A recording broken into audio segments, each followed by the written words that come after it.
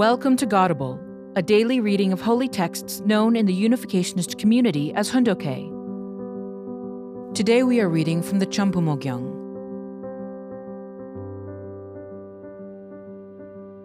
Chambumo Gyeong, Book 10, Preparing the Ideal Environment Centering on the Providence of the Ocean and Latin America.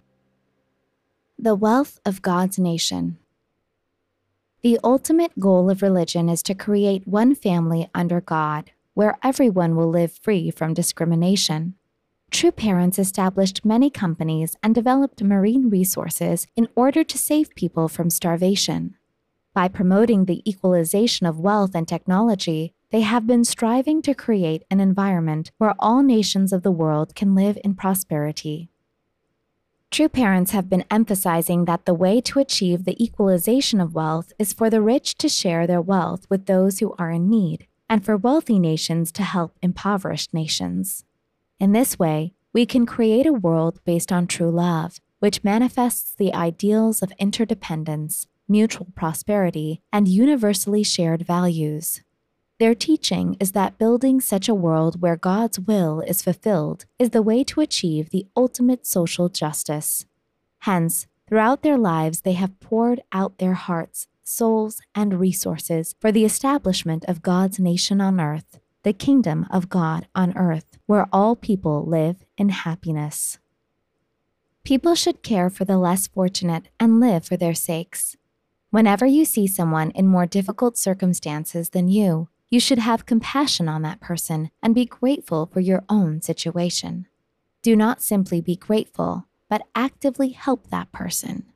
Anyone who lives this way will be welcomed in their own nation and in other nations as well. If we look at the people who are considered patriots and saints today, very few of them came from wealthy families. Their societies, nations, and even their families were going through times of confusion, but they moved forward with a vision for a better future. Even though they lived in such circumstances of confusion, they were proud to have been born in their nation and proud of their parents. Yet although they loved their parents greatly, they cared more for the nation and the world and worked to save those who were less fortunate than they.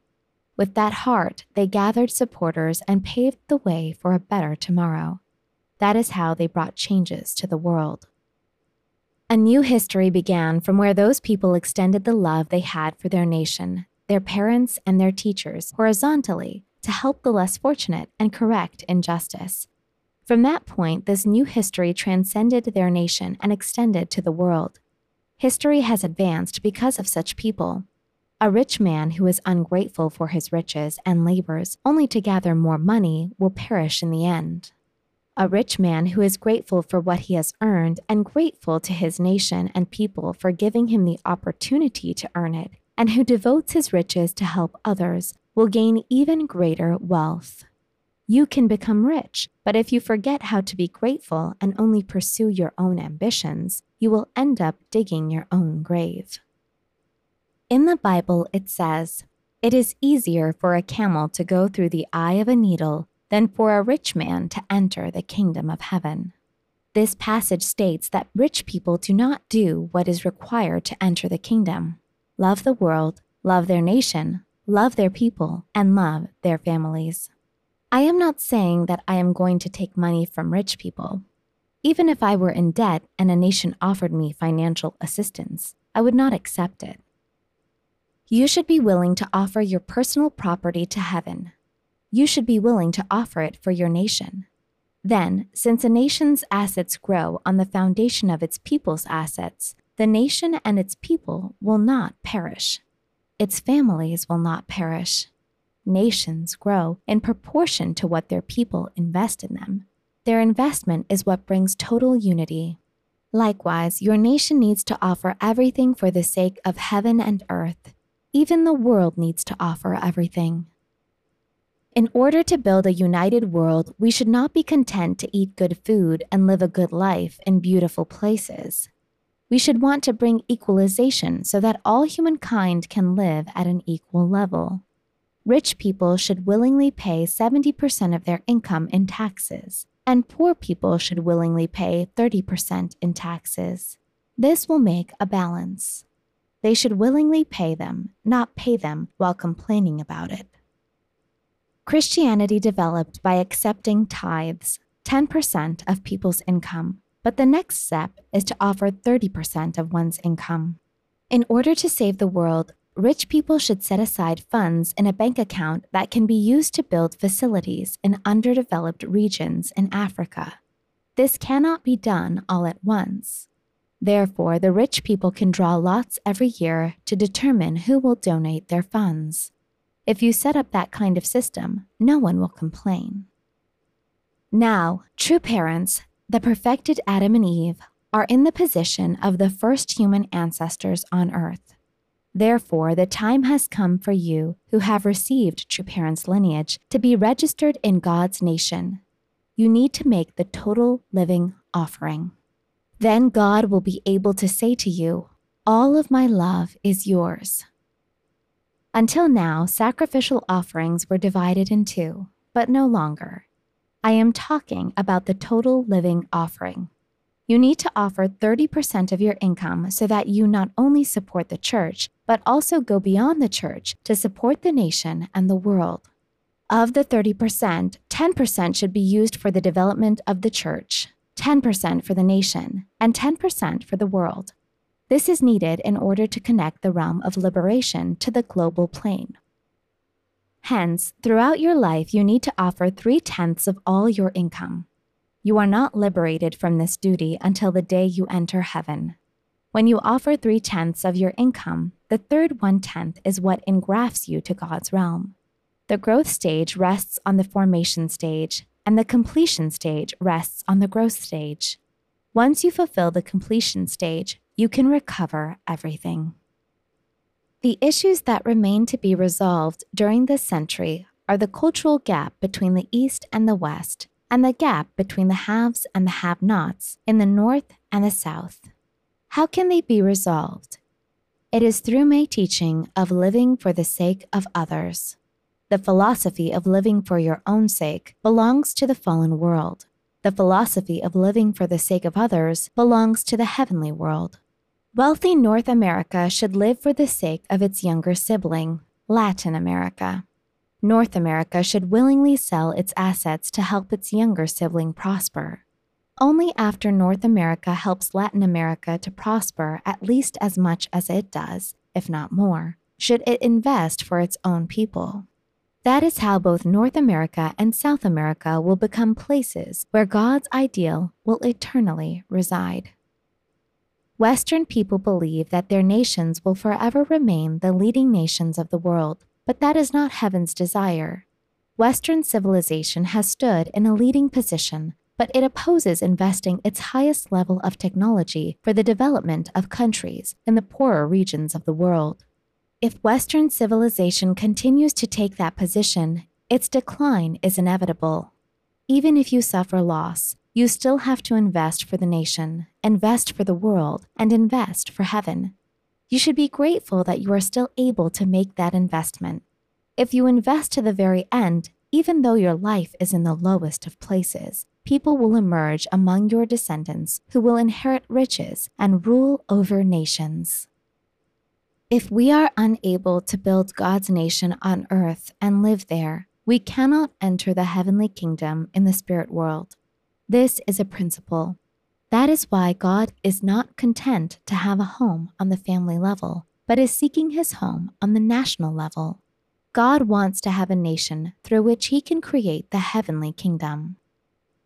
Today, socialist nations require all property to be in common and do not recognize private property. Although humankind does not know it, this is a result of the advancement of restoration through indemnity that is being made in this era. The socialists justify what they do by saying that if rich people freely walked around with their bundles of wealth, it would be difficult to control them. That is why they require them to turn over all their assets to the nation as common property. In the Garden of Eden, the first human beings lived naked. Therefore, in the last days, we must return to a position as if naked, having nothing to claim as our own. That is why it is wise for you to quickly offer all your treasures to God.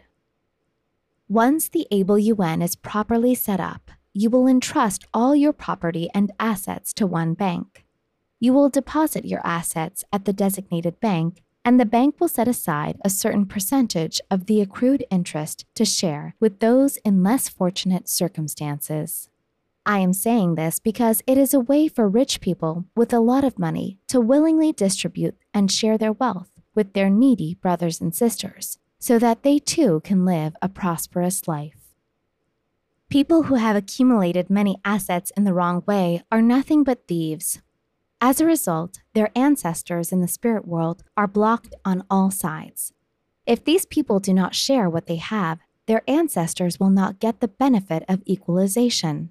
When their descendants on earth break down the barriers to sharing their wealth, then the ancestors in the spirit world will be liberated and be free to go in any direction, enjoying complete freedom. We may enjoy freedom on earth, but spirits in the spirit world are not free. We need to work to build the world where every person in the spirit world enjoys complete freedom and is no longer in need of liberation. Then we all can go straight to the kingdom of heaven. When people marry, it is customary for the mother and father to give them a share of their wealth. If young lovers take money or property from their parents without going through the process of getting married, what they take is considered stolen property. They have to return it with all the interest that had accrued during all the years that they held it. However, when young people marry and their parents willingly give them their share of the inheritance, wealth is equalized. We, true parents, must also receive God's approval before we can give you shares of our inheritance. If any of you take something other than that, your entire clan in the spirit world will be accused. Even your nation will be accused. When the world becomes united in the future, there will be a huge migration of people. People will no longer consider the land of their birth to be their fatherland. The land that they migrate to will become their fatherland. Who knows where it may be? It may be in a desert. People who were well off might end up going to a place like the Gobi Desert and work to transform it into a flourishing plain. They will need to sell their land and assets in the country of their birth and bring it with them to their new home. That is how equalization will take place. Ideally, human beings should not die in the same place as they were born. You should go through your life in 4 different nations, living in a different nation in your 20s, 40s, 60s, and 80s. You should live in 4 nations in each of the 4 directions: north, south, east, and west. When that system is created, people will not keep any attachment to their own clans. Instead, people will attend heaven while living together in 3-generation families. Thank you for listening to today's episode of Godable. Godable is brought to you by the National Victory Fund and support from listeners like you. To donate, visit godable.org. Thank you.